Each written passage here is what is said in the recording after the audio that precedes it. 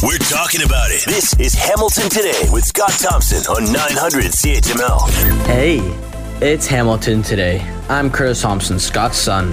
Major Tom McKay is on the board. Wild Will Erskine booking the guests. In the newsroom, Dave Woodard. The Prime Minister has shuffled his cabinet, and it looks like Justin Trudeau made it through. Here's Scott Thompson. The cheeky boy. Where he gets that from, I don't know. It is Hamilton Today. I'm Scott Thompson, 900 CHML. All right, it's one of those news days where if you're a political junkie, kind of like I am, maybe, have you noticed that? It's kind of cool, but then it just becomes exhausting. So we'll try to talk about the cabinet shuffle and not bore you and not put you to the brink either. All right, is that a fair enough? Is that a fair? Yeah, okay, we'll accept that. Interesting points before we get to the cabinet shuffle. Canada's population last year grew by 1.2 million people. Think about that. Canada's population grew by 1.2 million people. That's a city the size of Ottawa. Think of that. In 1 year. And we hear about the 500,000, but that doesn't include, other cohorts and such that come over. So, unbelievable when you think about that. And when you also factor in the healthcare and the housing crisis, I'm not sure that increasing the size of the population and increasing the size of the civil service is how you grow the economy. And that appears, well, no, it's been documented, actually, what the Liberals have done here. So, and another report from TD Canada saying that, Canada's standard of living is falling behind that of our peers and such. And we just have not been productive. And it's, we talked about this yesterday, something that needs to obviously bring attention. I'm watching the cabinet shuffle today, and it was tough for me. So anyway, can you name, this was the other comment the pundits were saying that I was watching. It's like, can you name a cabinet minister? So Chrystia Freeland, can you name anybody else? You could probably name Marco Mendicino, simply because of the Bernardo screw up. And oh yeah, by the way, he's gone, although he's staying representing his constituents, which is odd. I thought he would be just packing her in. But anyway, it'll be interesting to see what happens there. So here's just stuff I've noticed. I noticed when the Prime Minister comes out, and boy, I don't know how he could sell this, but he comes out and he does his chatter about whatever he's done. We'll talk about that in a minute.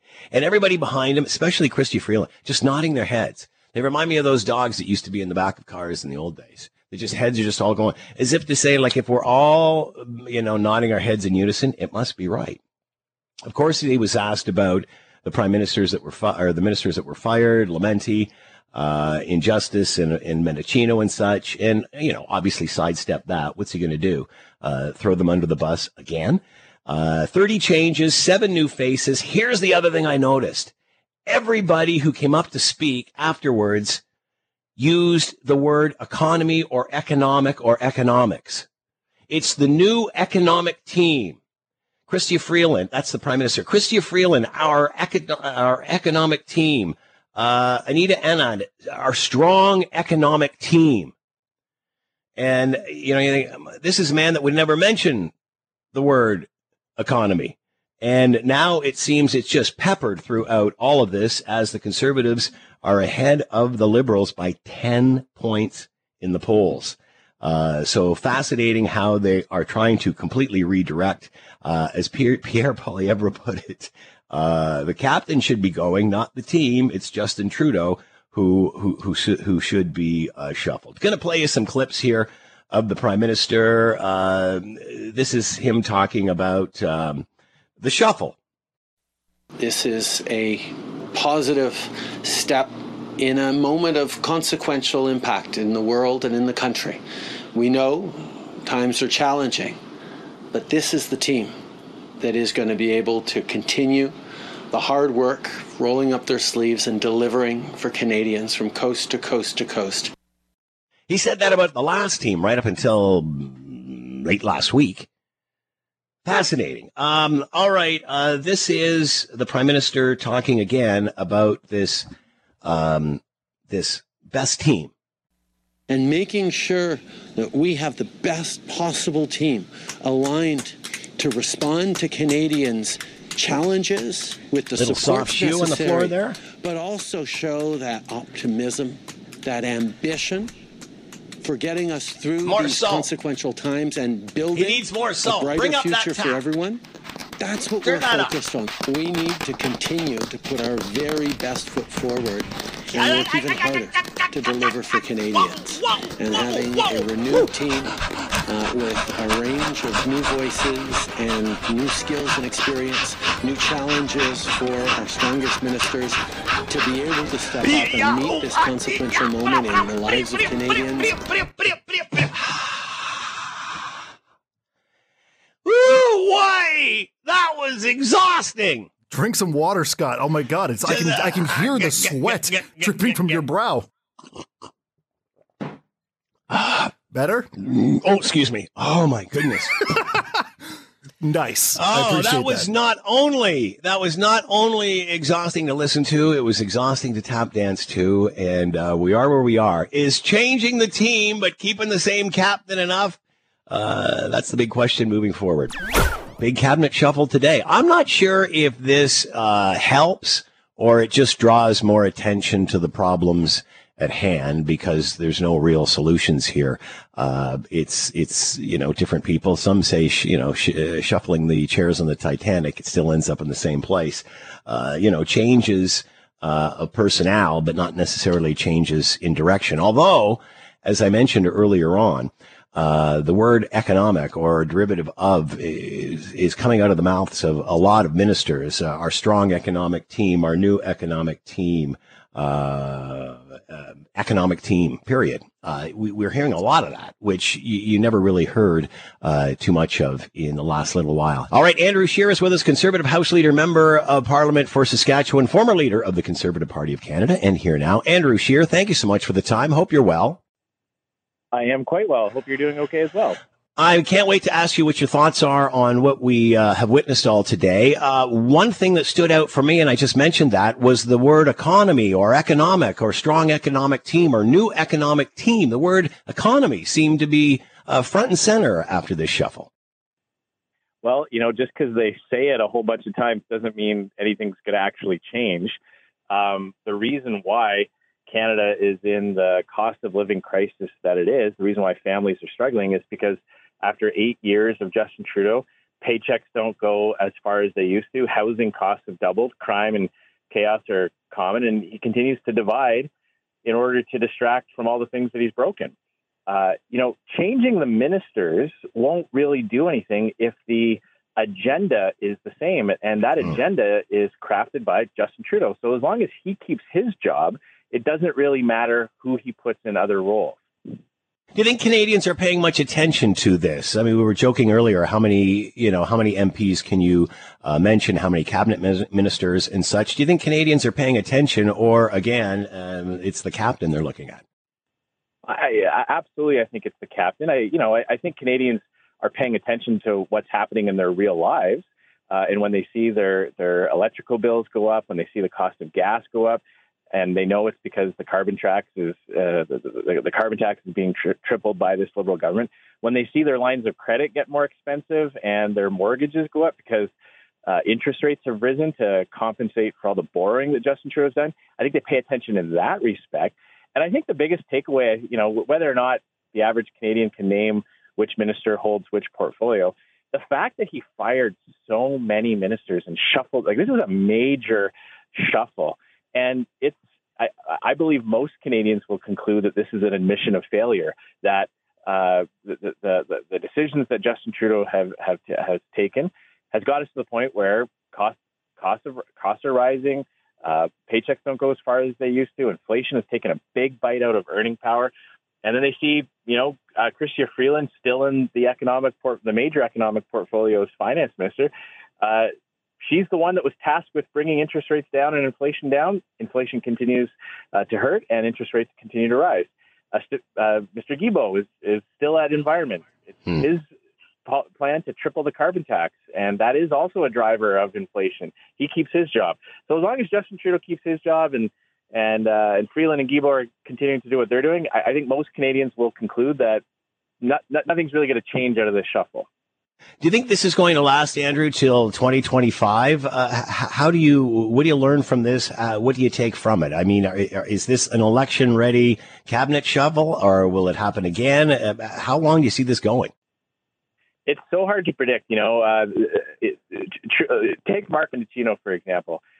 I didn't think that Marco would survive the summer after, he lied about whether or not police forces asked for the Emergencies Act. He lied about which guns were being, which hunting rifles were being banned.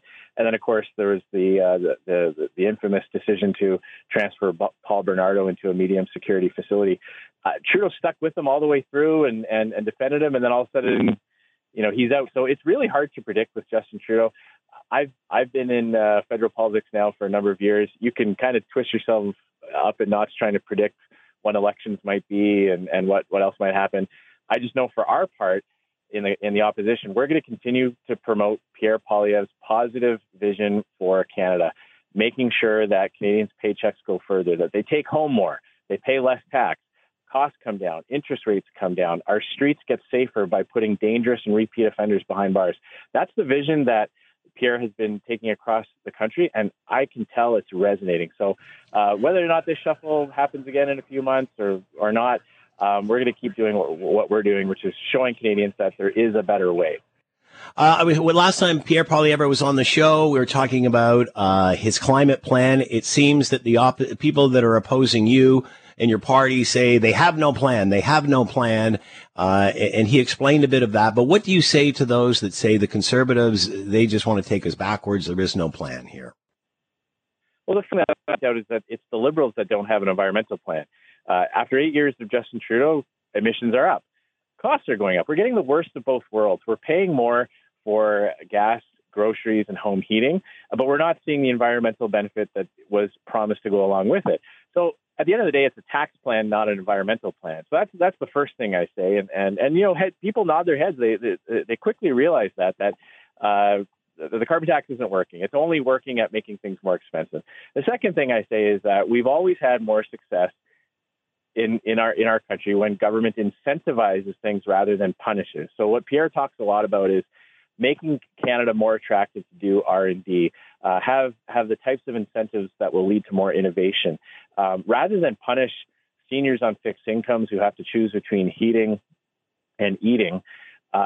Make Canada the type of place where we can incubate these new technologies, these efficiencies that will help bring emissions down. The other thing we have to do as a country, and we must reject Trudeau's approach, which is basically to drive production out of Canada. That's basically the effect of the carbon tax, is it makes it much more costly to produce things in Canada. Where does that production go? It goes to China. It goes to other countries that don't have the same environmental standards we do. And we actually, as a planet, we have more CO2, more emissions, because rather than making more of the things here that we can do efficiently, we drive that production out. So more and more Canadians are realizing that if China builds 2 or 3 more coal-fired electrical plants, that undoes any of the efficiencies that we might make here. So we might as well make the things here that we can more efficiently with clean hydro, with higher environmental standards, and we will reap both the rewards of lower emissions and more jobs and investment here at home. Andrew Scheer with us, Conservative House Leader, Member of Parliament for Regina, Saskatchewan, former leader of the Conservative Party of Canada. Andrew, as always, thanks so much for the time. Be well. You too. Enjoy the rest of your summer. Big news today, a massive cabinet shuffle for the Prime Minister, and we'll be breaking that down over the course of the afternoon. All right, we're going to bring in Sébastien Dallaire, Senior Vice President Canada and Managing Director for Quebec at Ipsos.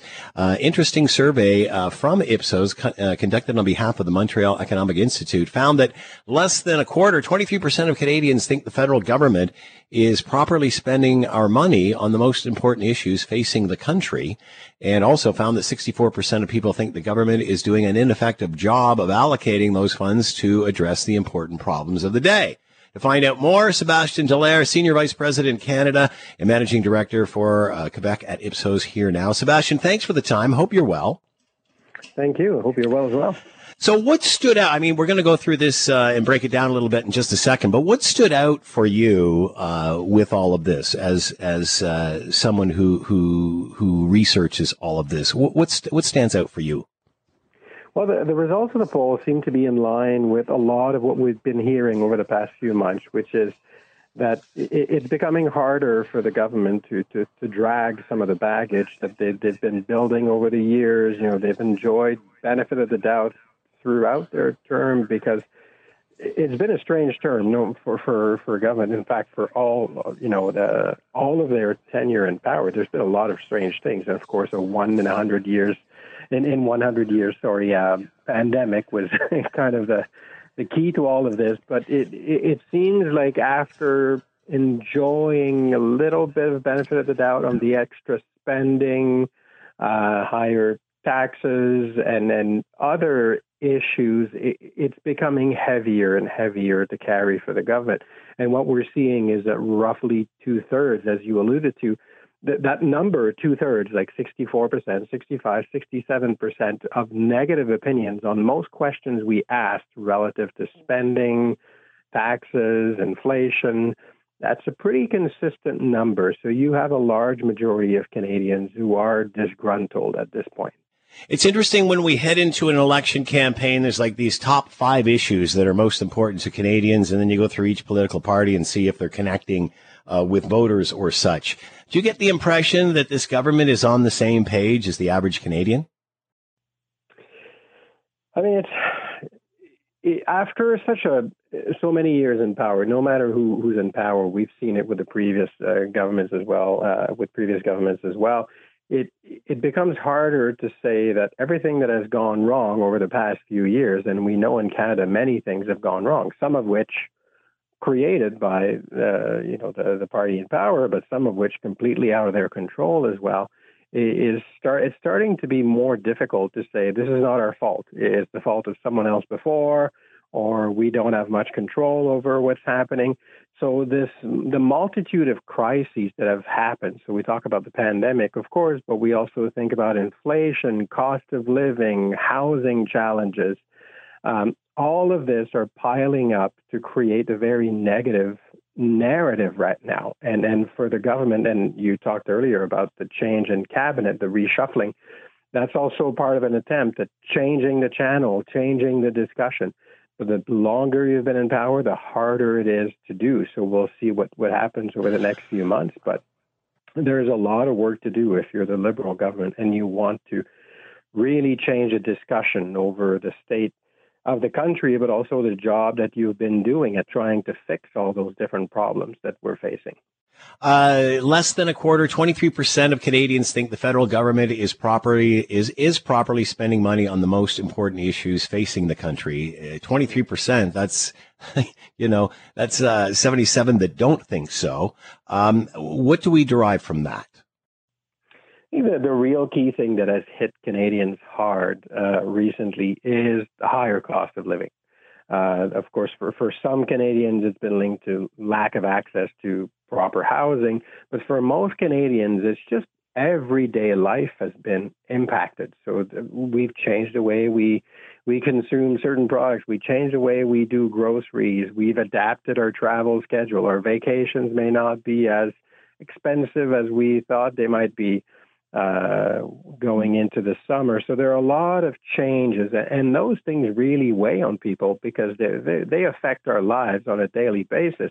And of course, I'm talking about, in general, some of these adjustments are not that hard to make, but a lot of Canadians have to make very tough choices on a daily basis. Do I pay for this? But then I struggle to make ends meet on other aspects. So it's very difficult for many Canadians right now, and I think this is what we're saying. So when you ask a question, are the funds allocated in the right places? When people think of their daily lives, the answer is no, because I feel like I pay too much in taxes. I feel like I'm not getting enough back. My wallet's always empty. So these are the things that really affect voters and that drive votes eventually. More than 6 in 10 think government spending is fueling inflation, causing inflation. That seems pretty complex for the average Canadian, but it appears that we're starting to get this.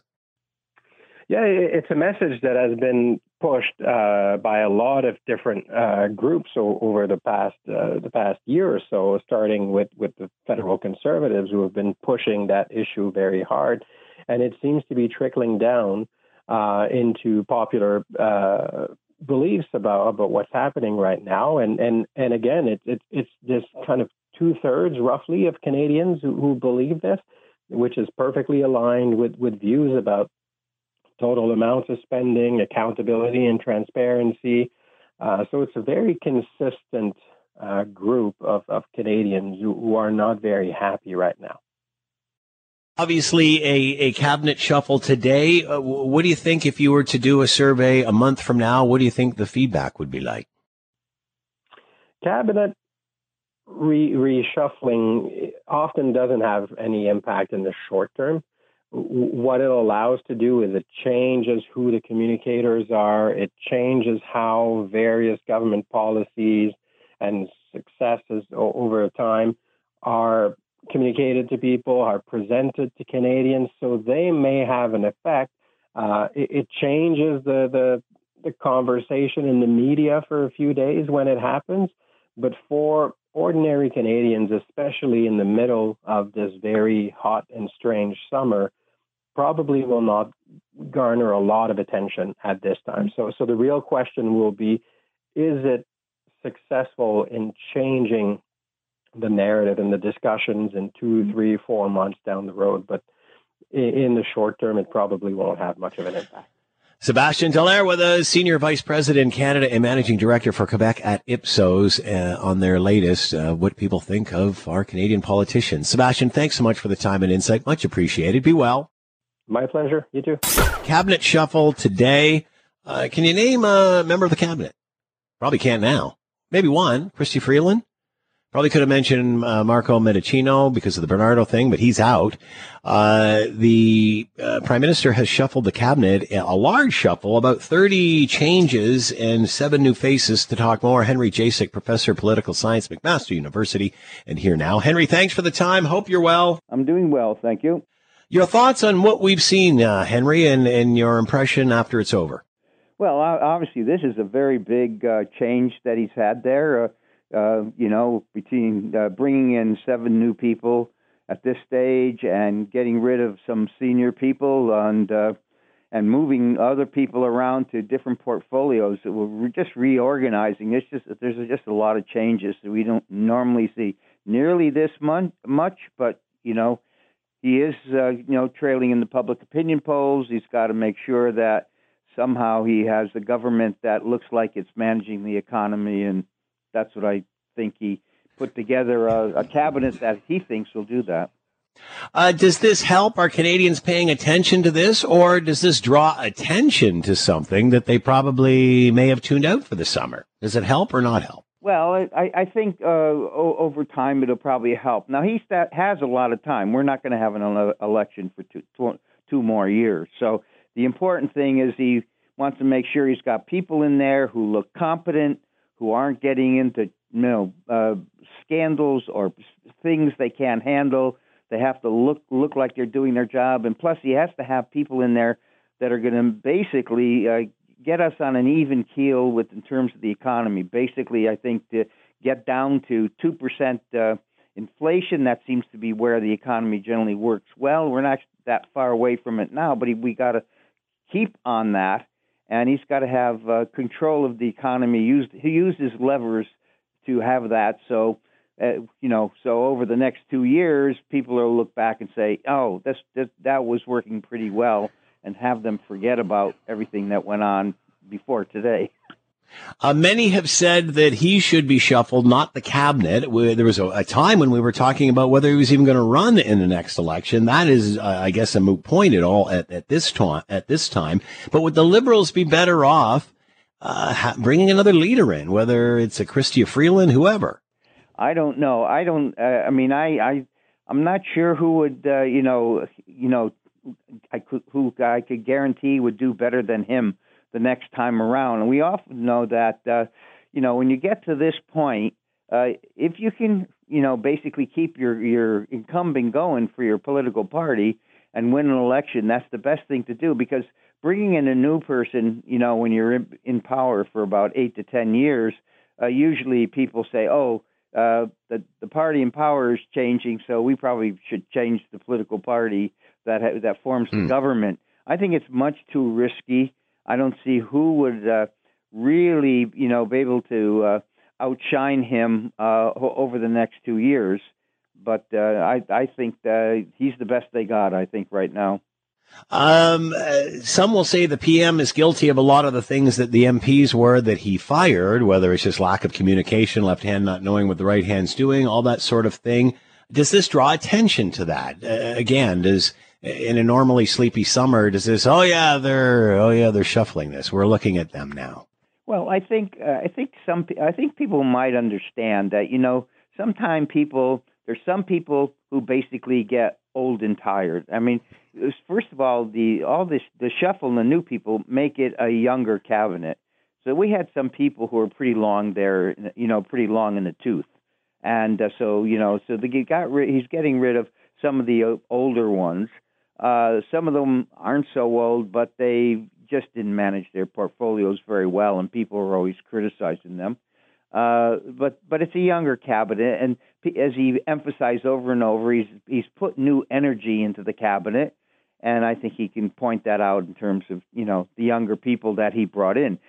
The danger is, of course, is that when you bring in these new people, there may be one or two of them may not really work out. We've seen that in the past when he began his first term, where he had some young people in that he really liked, and they just didn't do a good job, and they had to be replaced. Now, the thing is, he could have a minor shuffle a year from now. That would be a year before the election, for maybe if he has one or two of them that haven't worked out the way he hoped, then he could bring in, maybe get rid of them and maybe bring in a couple of people who've had more experience and plug the holes in, and then go forward in the last year with a pretty sound cabinet. So it's so you hope that most of those young people are going to work out, but they may not.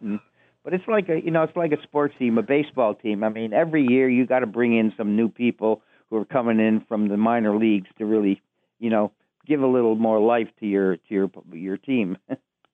Conservatives ahead this week, 10 points. Your thoughts there? I think the Canadian people probably, in their view, is, and this is not to be unexpected, 8 years with the same party. You're going to have a bunch of people who's going to say, let's have a new party. It's always better to get rid of let people be in there for 8 years or so, and then get somebody else. Don't let anybody stay there too long because they're tired. They'll start making the same mistakes and everything. But the problem is the leader of the Conservative Party is really not the type of person they want. I mean, I think the person they would really run, with the public if they were there is Erin O'Toole. Erin O'Toole unfortunately went 2 years too early. Yeah. I think what people would like to have is a moderate conservative, and the problem with their current leader is he has a sharp tongue. He comes across, having those really sharp edges. Yeah. And I just think he makes people uncomfortable. So people would like to have a conservative government, but I don't think when the election comes, they're really going to feel very comfortable with the leader. So, I mean, he's tried to change himself and try to make himself the softer person. Whether he's ever really going to be able to do that, I don't know. Henry Jasek, professor of political science, McMaster University, talking about the cabinet shuffle. Henry, as always, thanks for the time. Be well. Okay, same to you. If Scott Thompson isn't satisfied with an answer, he'll delve into the issue until he is. You're listening to Hamilton Today with Scott Thompson on Hamilton's News Today's Talk 900 CHML. Sad news today to hear that Sinead O'Connor has passed away at the age of 56. Controversial political activist, Irish singer, and of course, biggest hit, Nothing Compares to You, the Prince song. and Emperor's New Clothes. Let's bring in Eric Alper, music publicist and commentator, and worked with Sinead O'Connor a few times over the years. Eric, thanks for the time. Hope you're well. Yeah, it's a really bad day. It's a sad day, I think, for anybody that grew up listening to music from, I think, the time that she released her first album, The Lion and the Cobra, back in 1990. What a ride she took us on, not only musically, but politically and socially. There was certainly never a dull moment when you were talking about her, that's for sure. What was your relationship? How, obviously, you were in the music business for several years. Tell us some stories. Give us some insight. Yeah, I worked with her for a number of years, starting off with the Theology album back in 2007, and she did a number of shows in the Toronto area, so we got to hang out quite a bit. And actually, the last time I spoke to her was about 6 months ago, when she called me in the middle of the night, our time, normal time for her, but she was calling me from her hospital room that she put herself in after just the absolute devastation and loss of her 17-year-old son, who committed suicide about a year ago to this day. And she was wonderful to be with. I gotta say, like, she was funny. She was humorous. She got a lot of the things that were going on. She was very well aware of who she was and her history. And we talked a lot about those early days of standing up for women's rights, standing up for child abuse, standing up for the mistreatment of everybody from rap artists to the marginalized, what was going on with the Catholic Church at that time and still to this day, and what happened after she tore up that picture of Pope John Paul II on I remember Saturday watching Night that. Live. I remember watching that live, Yeah. Eric, and it was bizarre. It was stunning. I don't think people truly realize, unless you were around that time, what an absolute pushing a boulder of your career off of a cliff was, from the outside, an idiotic move. From her perspective, it was the smartest and best move she could have made, because she just couldn't handle it.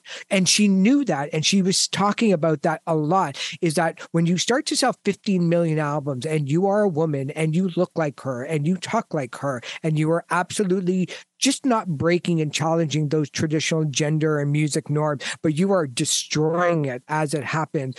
It's a lot for anybody to take.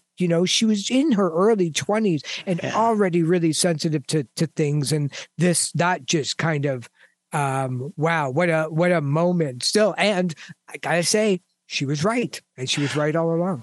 I remember the reaction to the crowd too. And you just didn't know how to respond to it. It sounds like you were quite close to her. I wasn't close to her in the manner of like family or friends, and trust me, it was really truly bizarre that she actually picked up the phone and called during those moments earlier this year. But it was mostly, I really truly don't know why. We were just talking about stuff, talking about her family, talking about, and she mentioned, jokingly that, she just wanted to just pack up and move to Toronto and Canada, and just get away from it all. But I think this was somebody who not only, she didn't court controversy, but she just didn't fit in.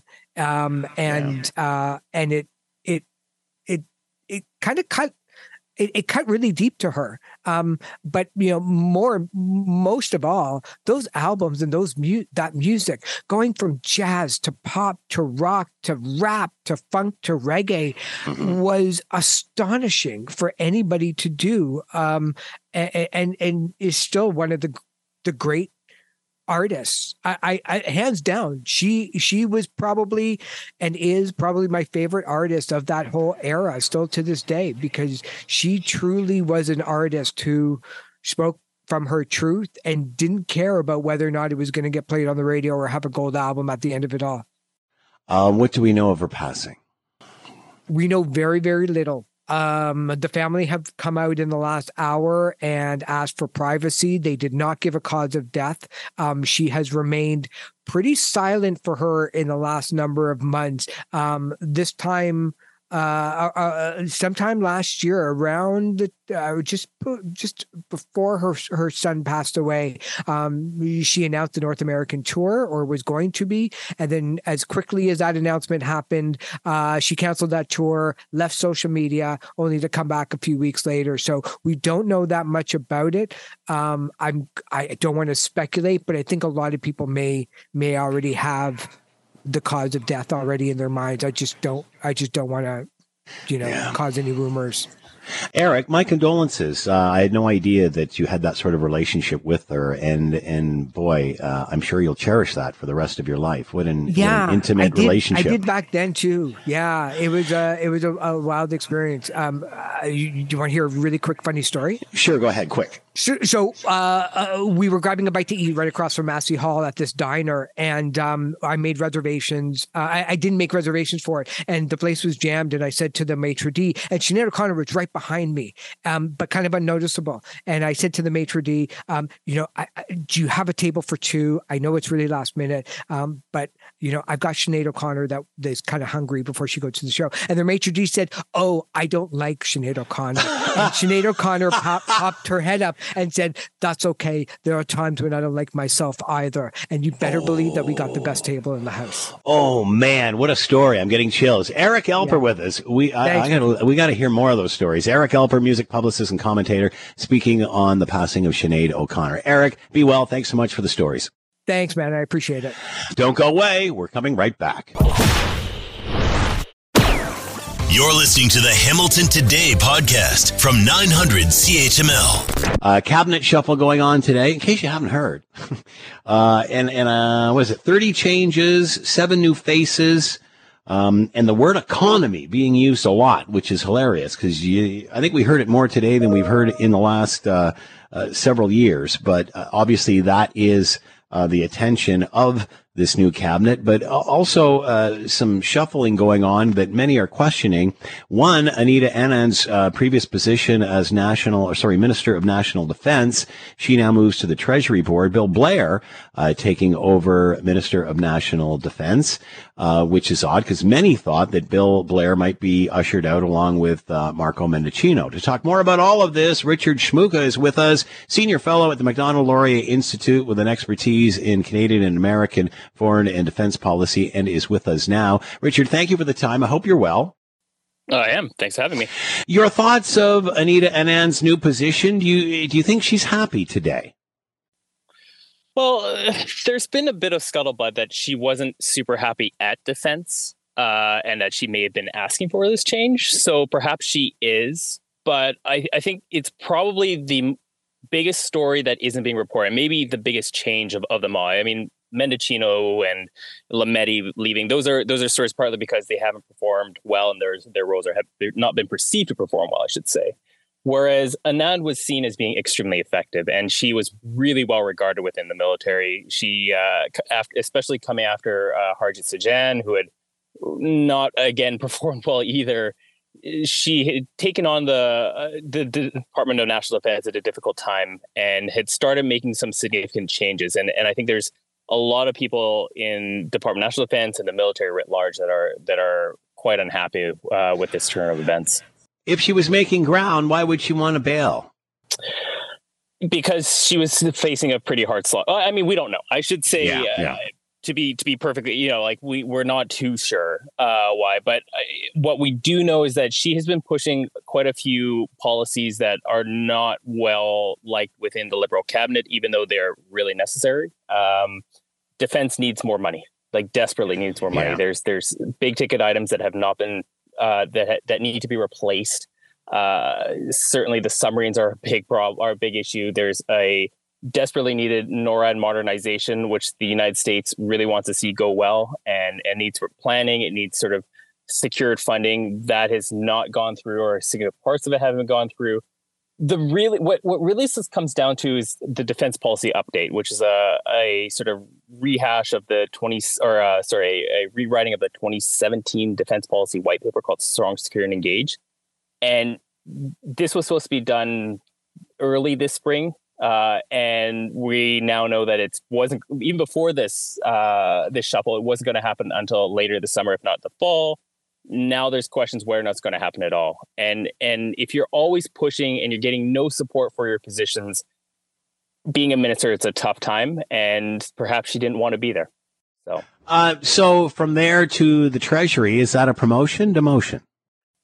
Certainly, it's an easier position, given what may seem like an easier position than being at Defense right now, because again, she's faced significant challenges trying to get anything done at Defense, and whereas Treasury, your role is pretty well defined, and there's some natural allies. I know Chrystia Freeland has been trying to put some fiscal discipline into this government.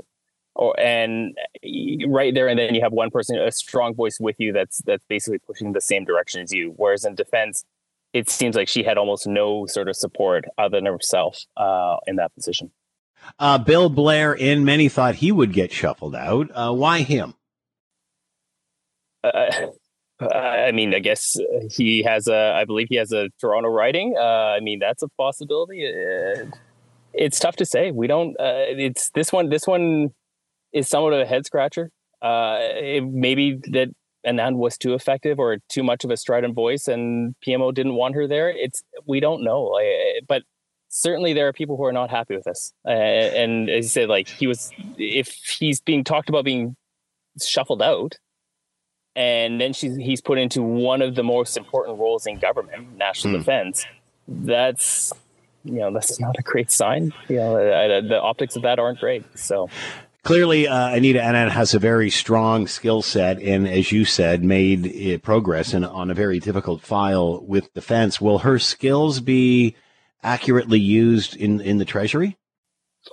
Absolutely. I think how she was regarded Defense was very much, she read her files. She knew what she was talking about. She really got into it and put a lot of work into what she was doing. And Defense in some ways is a bit like Treasury Board in the sense that you cover a large amount of distance. Actually, you cover a large distance by travel, but certainly in sort of governmental sort of responsibilities. So, you're talking about every single area. You have the power sort of look at the sort of spending side, and having a broad range and having a good sort of sense and understanding of the dynamics of each file, whether it be fisheries to healthcare spending to defense or whatever, I think we'll regard her well. So everything that we've heard about her at Defense was that she was very, very articulate, very, very smart about the issues, and could sort of speak and have a very strong sense of governing on these issues, and Treasury Board in some ways is very similar in that sense. Sounds like she should still be there. So we really don't know if she wanted out of this portfolio or she was just too good or too persistent on a file that the government didn't deem a priority. Is that accurate? It could be both. I mean, it could be both. That she made strong points on the fact that we need more defense spending. We're critically deficient in certain areas. I mean, the fact that we've had the Chief of Defense Staff say that we have to have an operational pause because we are understaffed, under-resourced in so many areas, and sort of really reduce our footprint. She can take that argument and consistently push that and effectively, and it causes problems internally. So I think she could be seen as being too effective there, and could be used somewhere else, and also reduce an irritant or a sort of some sort of internal sort of dissent within the sort of cabinet discussions. It was not long ago, several months ago, people were talking about whether the Prime Minister would continue on rather than a cabinet shuffle. Many have talked about Chrystia Freeland, whether she could be Prime Minister or such. Is Anita Anand in those same circles? Could she be Prime Minister one day? I think there's been talk that she's shown herself well, and this even before she came into Defense, that she had some real ability at sort of at governing, at sort of managing. Whether or not she has sort of, it's either politics or policy, right? Whether she has the sort of political chops in order to sort of manage her image, manage the party's image, especially as we've seen in polling today, it may not be doing the Liberal Party may not be doing that well. nationally. Whether she can kind of play in that sort of area and sort of rehabilitate them, it's tough to say. But certainly within government, she's seen as being a quite a effective minister, perhaps one of the best that they have at this time. Richard Smuka with us, senior fellow, Macdonald-Laurier Institute, commenting on the cabinet shuffle and many questioning Anita Annand's position out as National Defense Minister and into the Treasury. Richard, thanks for the time and insight. Much appreciated. Be well. Thank you. All right. The Deputy Prime Minister, Chrystia Freeland, continues as Minister of Finance. We have a new minister at the Treasury Board, that being Anita Anand. A lot of people questioning that move simply because her skills were so great in the Department of Defense. Let's bring in Dr. Ian Lee, Associate Professor, Sprott School of Business, Carleton University. He is with us now. Ian, thanks for the time. Hope you're well.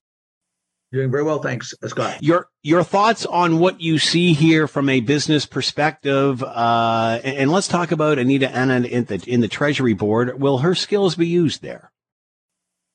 Ms. Anand, I believe, is one of the most competent people in the cabinet of the government of Canada. I've lived in Ottawa all my life, as you know, and the business. My sort of joke about Ottawa is Toronto. The business of Toronto is making money. The business of Ottawa is spending money, government money. That's what we do. We are the government town, the government city. So everyone in Ottawa, directly or indirectly, pays very great attention to what's going on in the government because that's who we are. And there is a widespread view, I believe, in my opinion, regardless of your partisan affiliation or what you think philosophically, that Ms. Anand, a former professor from University of Calgary, I believe, is very competent. And this is widely shared, this view, by many different people from different walks of life. And so, although we in Ottawa think the Treasury Board Secretariat is very, very important because it is deemed at law under the Parliament of Canada as the employer of the public service. And we are a public service town, and it is the largest employer by far and away in Ottawa. So yes, it's an important portfolio to us in Ottawa. However, in the larger picture for the country, for all Canadians, it is not considered one of the heavyweight portfolios. It's an inside the Beltway story. It's an inside Ottawa story. It's not a national issue. So she went from doing a very good job cleaning up the messes in national defense where there were serious problems and widely considered by many in the media, in the punditry, to be doing a very good job. And she was, I think, and there's quite a few people who think she got demoted. And there was no reason to demote her. So what is the reasoning here, Ian? Some people had said that she didn't really want defense, but that being said, she did such a great job. Why would you move her?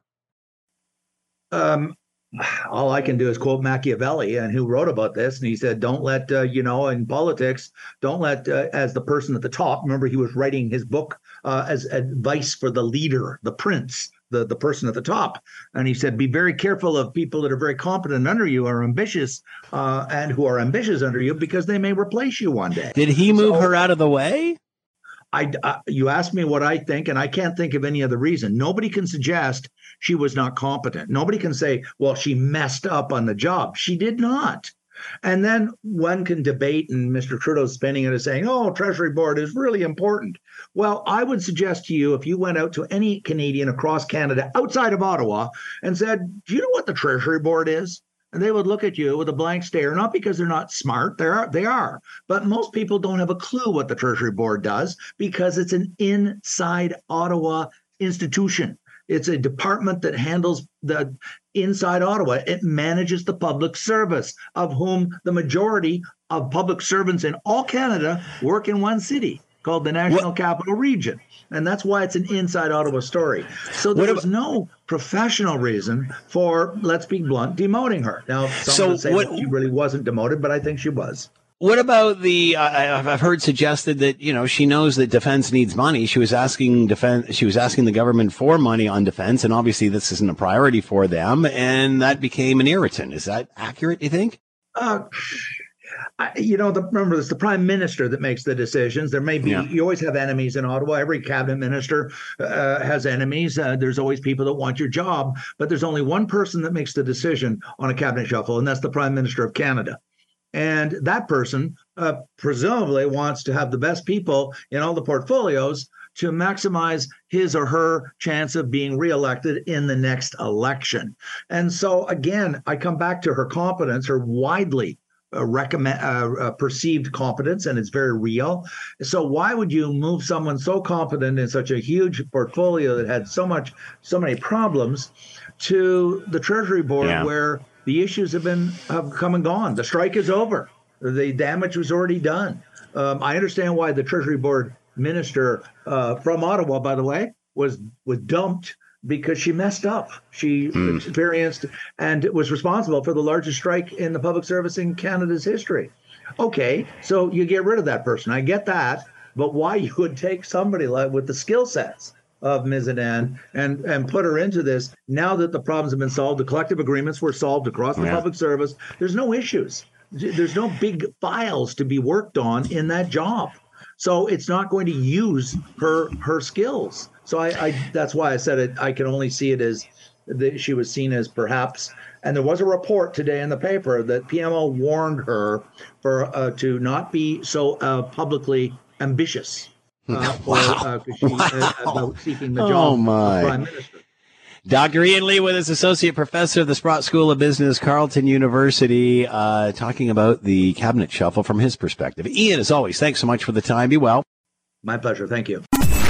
When there's an issue, Scott is all in on getting to the heart of it. This is Hamilton Today with Scott Thompson on Hamilton's News Today's Talk 900 CHML. You might remember last Tuesday we had Jagmeet Singh, leader of the MDP, on the show while he was visiting Hamilton. He shared some insights onto the housing crisis and ways to address it. Some are concerned about the plans laid out by the NDP. That includes the Senior Director of Policy and Innovation at the Smart Prosperity Institute. The article in the Globe and Mail is the NDP's solution to Canada's housing crisis would do more harm than good. To talk more about this, Mike Moffat, Senior Director of Policy and Innovation at the Smart Prosperity Institute and Assistant Professor of Business Economics, Public Policy Group, Ivey Business School, Western University, and here now. Mike, thank you for the time. Hope you're well.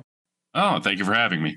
So it seemed, and at first Jagmeet Singh was talking a couple of different things. One was a renting policy and bringing co-ops, so the renters had a piece of the building or what have you. And then we're hearing, for example, in your article as well, that some sort of relief for those having problems with mortgage, some sort of subsidy to help those having issues with a mortgage. Why wouldn't this work? Well, it would work in the sense that it would, give people money and lower their bills. But when Singh went to Windsor, he gave the example of a couple who had purchased a home for over $700,000 and, now are seeing their mortgage increase and having to pay an extra $1,700 a month. And I can relate to that. I bought a home in 2017. My mortgage just renewed, and I'm paying a lot more than I have to, but or than I used to. But the idea that we should be subsidizing relatively well-off homeowners when renters are feeling the pinch, homeless are feeling the pinch. It's just a very regressive idea. And secondly, if we're going to bring some sanity to the housing market, I think the last thing that we should be doing is giving wealthy homeowners more money to reinvest in housing or to have people live in homes that may be too large for them, that, we might need to have some people right-size their homes. So this is just, another policy in a suite of policy we've had for decades that have just thrown more and more money into a limited supply of housing, just making the whole system more expensive for everyone. You hit the nail on the head, Mike. We've talked about this several times. It's simple supply and demand. You don't have enough. We haven't been building for 5, 10, 15, 20 years prior to the pandemic. Of course, we're going to be in a shortage now, especially with increased in population. It seems that Jagmeet Singh's policies are really directed to a very small niche. Whether they work or not, or good ideas or bad, they don't seem to affect everyone. Like this, the housing situation is a crisis. It's affecting every category, every demographic, everything. And if middle class people can't get into a home, then how are those trying to join the middle class, to pull a phrase? How are they going to be able to afford it? It seems that we're creating a problem and then coming up with policies to help people get through that problem, as opposed to solving the problem. To actually solving the problem. Yeah, exactly. And you nailed it, that our fundamental problem in this country, particularly in Southern Ontario, is that we have too much housing demand and not enough housing supply. So the absolute last thing we should be doing is subsidizing demand, throwing more fuel on the fire. We need to figure out how to build more supply, particularly on the rental side. It's rents that are going up 20 to 25% on new leases across Southern Ontario, particularly in college and university towns like Hamilton. So that's where we need to go. And, I get it. I get that this is going to be attractive to some people. My heart of hearts, I would be one of the people that helped here. I wouldn't mind getting a check in the mail, but that doesn't mean it's good public policy to help out folks like me when there's so many other people that are suffering. And frankly, supporting people like me is just going to make this situation worse. I've talked to many academics, many experts who say, we can't spend time blaming, because I would ask the question, how do we get here? And we know how we get here. We didn't do anything for the last 5, 10, 15, 20 years. Until we own up to what we have done and the mistakes we have made, can we convince the public that we're actually moving forward? I couldn't believe in the last provincial election, all 4 major political parties, including the Greens, wanted to build like 1 million or 1.5 million homes. We have never heard that from some parties. Yeah, and it's a great target, and I think it's absolutely needed. And to put this into context, they wanted to build 1.5 million homes over the next 10 years, which is what we need. We haven't even built 750,000 homes in Ontario in any 10-year period since about 1973 to 1982. So that was actually the run of the television show MASH. So basically what we're going to have to do is do something that we haven't done since they were making new episodes of MASH, and then double it in the same amount of time. So the targets are absolutely needed, but what's missing is the actual plan or the actual policy to make that happen. Are we seeing two trains collide here? Environmentalists against urban sprawl, therefore you can't build that way. NIMBYism the other way, and the extreme can't build in. I mean, when are these two going to finally come together and I guess maybe find a consensus in the center? Yeah, I think we have to. And there's a sort of third train of sort of population growth, right, that we need to keep having, international student enrollments and other, other groups, seeing these population increases. Well, you either have to, build up or build out if you're going to house all these people. And there's just been horror stories. I've just read one today of 4 international students living under a bridge just because the housing system is so broke. So absolutely something has to give it at some point. And I think we're all going to have to come together, come up with a plan, and nobody's going to like every single element of it. There's going to be too much height for some people. There's going to be too much expansion of urban growth boundary for others. Maybe our colleges aren't going to get as many students as they'd like. But let's come together, find something we can all live with, because this current situation is just simply untenable. Only got a few seconds left. When did build become a bad word? I don't know. I wish I knew. We need to build more. So let's do, you and I and everyone else, let's do what we can to make it a positive statement. Mike Moffat, Senior Director of Policy Innovation, Smart Prosperity Institute, Assistant Professor of Business, Ivey Business School, Western University. Mike, thanks so much for the time. Be well. Oh, thank you for having me. Take care.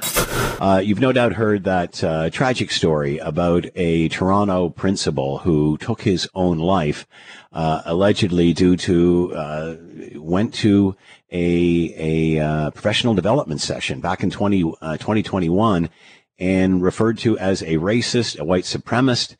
During this Consulting, I guess, which is odd. I guess you combat bullying by bullying. The lawsuit alleges the staff did not stop the harassment, which was contrary to the school board's policy of protecting the well-being of its employees. Let's bring in Tasha Carradine, principal and navigator, author of The Right Path, her latest in the National Post. Principal's death shows that schools are focusing on the wrong things. Tasha, thanks for the time. Hope you're well. I'm well, thanks, Scott. Before we get to this tragic story, Tasha, I mean, just off the top of my head, I was thinking, I can remember the York Regional School Board during the Queen's funeral, which was a very historic teaching moment, sent out memos. Nobody's to talk about the Queen's funeral. And the reason being because it traumatizes the kids. The Catholic board there having issues with pride, Peel being taken over by the province because there was issues there. And of course, here in this neck of the woods, the Halton teacher with the prosthetic breasts, this bomb threats, whatever, and it still continued. What is going on with at least a few of these school boards? It appears they're out of control. Well, there have been a lot of factors explaining, I think, or contributing to the uptick in violence, the uptick in people having, various positions on all the social issues you're talking about. And I think that it's kind of come to a head, especially around the violence piece, objecting to curriculum, objecting to events and this kind of thing is one piece of it. I think there's a division within the parents and how they feel about that. But I think the violence is something that we really have to address the most. And that is something that is plaguing all school boards. This was the most violent year in the TDSB since it's been collecting data in 2000. Over 300 students were, suspended for various things. Teachers feel unsafe. Peel Region's no different. There are lots of complaints by teachers and other things about this. But it is something that is, to me, a crying priority. And the second priority is just that scores of kids are going down in terms of educational achievement on international tests that we've seen in the last, since 2000, actually, too. We've had a 14% decline or 14-point decline in Canada in reading scores alone, and math and science are dropping, too. So we have to address those issues. Those, to me, are the priorities of the school system. A lot of the other stuff that we've been talking about, whether it's equity issues or others, they're not as priority if they don't help the first two. And there's no evidence they do. In fact, the more of this stuff that we've been getting, DEI and other things, it seems that things are getting worse and worse. So I think, have to focus on student achievement, because kids feel better about themselves when they do well. They're less likely to act out if they achieve, and we should focus on making all kids get an equal chance to do well in school. You talked about the violence. What's worse, the violence in schools or the fact that there would be police liaisons in the school? I don't know. It just seems like an odd discussion to have. Well, I mean, thankfully, it's not as bad as the United States, where they have metal detectors and they have a much stronger, actually. They do have a police presence in some schools. But I think that, the school resource officer issue has been contentious. They were removed from schools because of allegations of racism. But if you ask a lot of people, a lot of students, even from different groups in schools, different ethnic groups, different racial groups, some said, hey, I actually felt safer when the resource officer was there. I had someone to go to. In many cases, they made an effort to integrate into the school community. So I don't think it was uniform across all schools. I think this is something, again, it's like this cookie cutter idea, one size fits all. It's, one solution for all schools in a school board. That may not be the case. It can be very individual. So I think this is part of the issue, is that we tend to just generalize. I think we shouldn't do that. And I think that around the violence piece, it doesn't start in high school either. It has to start in elementary school in terms of teaching a culture of respect in schools. And we're not doing that. Let's talk about the case of this principal and abuse. It sounded like he was abused for not agreeing with the consultant, or even challenging what they said. Where will this go? Will this be brushed under the rug? I hope not. There are a lot of people that Richard touched in his career as a principal. He was thousands of students that went through his schools. He was with the TDSB for 24 years. Many of his friends, including myself, who just feel extremely saddened and horrified at what's happened. And he already won his case at the WSIB. They did find that he was bullied, that there was harassment, as you pointed out. It was inappropriate what was happened to him in those two sessions. And he wanted an apology. His lawsuit asked for compensation, yes, but also an apology from the school board, because he felt that he'd given his life to the school board and they didn't stand up for him. And that's what hurt him the most. In talking with him, it came up time and time again. And no, Minister Lecce has said that he wants to review how these contracts for DEI, which is diversity, equity, and inclusion education, are granted. He says to bring options about professional training, to reform it, strengthen accountability on school boards so this never happens again. We're going to hold him to that because that is the least of it. That's one piece of this puzzle, but that has to happen because if there is to be training of any kind like this, it should not result in this kind of outcome. It should be inclusive and not exclude people and not stigmatize them and scapegoat them simply, in his case, because of his race. We know school boards, how they're elected, school trustees, what have you. And many have said this is the lowest level of municipal politics. You want to get in. This is a good path to get in. But it doesn't seem that there's any sort of barrier or any sort of threshold for people to take over this position. And it may be a starting position for politics, but it's a very sensitive situation because it involves our kids. Should there be some sort of standard here? Well, there's two schools of thought on that. This is one school of thought, which is you don't need school boards. And Quebec has gone that way. They got rid of their school boards. They created councils where parents are represented, where teachers are represented, where the government, administrators are represented too. I mean, it's a different model. They decided that for that exact reason, these positions are not well paid. People run for them often just as a stepping stone to other office. Some people are well-meaning, 100%, and some people, well, maybe less or less informed. And to spend the amount of time you have to really give good governance, the amount of issues the TDSB deals with is a huge crushing load. And to ask that of trustees for the money that they get is kind of ridiculous, frankly. But I think that, they rely on staff. And this is part of the issue is the TDSB staff are really the ones who set the agenda, and the trustees, I don't think really have fully the bandwidth to fully dig into everything they do. And we know that this year alone, there was a report that was falsified through ChatGPT, produced by staff. There have been all sorts of other situations where staff give information to trustees that's not complete, that has an agenda, and agendas around specialized schools, for example. We've had discussions of staff that we've had on, transcripts of where they say, well, the goal is to really have everyone in their home school. And, if you have to get rid of specialized schools, so be it, because that will mean that, all those schools that we're worried about, because guess what? There's hardly any kids in some of them. They won't be closed down. That means jobs will be kept. You have to be there for the children. And there's the sense that the TDSB right now, there's so many problems. It's not. And Richard's case is just, unfortunately, the tipping point, I think, for a lot of people to say enough and ask the minister to really act and clean up, as much as he can, this situation, put some guidelines in, make sure this never happens again. Tasha Kiernan with us, principal, navigator, and author of The Right Path, the latest in the National Post. Principal's death shows that schools are focusing on the wrong things. Tasha, great piece. Thanks for the time. Be well. Thank you, Scott. Thanks for listening to the Hamilton Today podcast. You can listen to the show live weekday afternoons from 3 to 6 on 900 CHML and online at 900CHML.com. That's it for us. Thanks for listening. As always, we leave it to you, the tax-paying customer, to have the last word. This one comes from BA in regard to Trudeau's cabinet shuffle. You can put lipstick on a pig, but it's still a pig. Oink, oink, up to the trough. Endless money from the hard-working taxpayers will keep those greedy federal liberals fed. Yikes. Keep right, except to pass.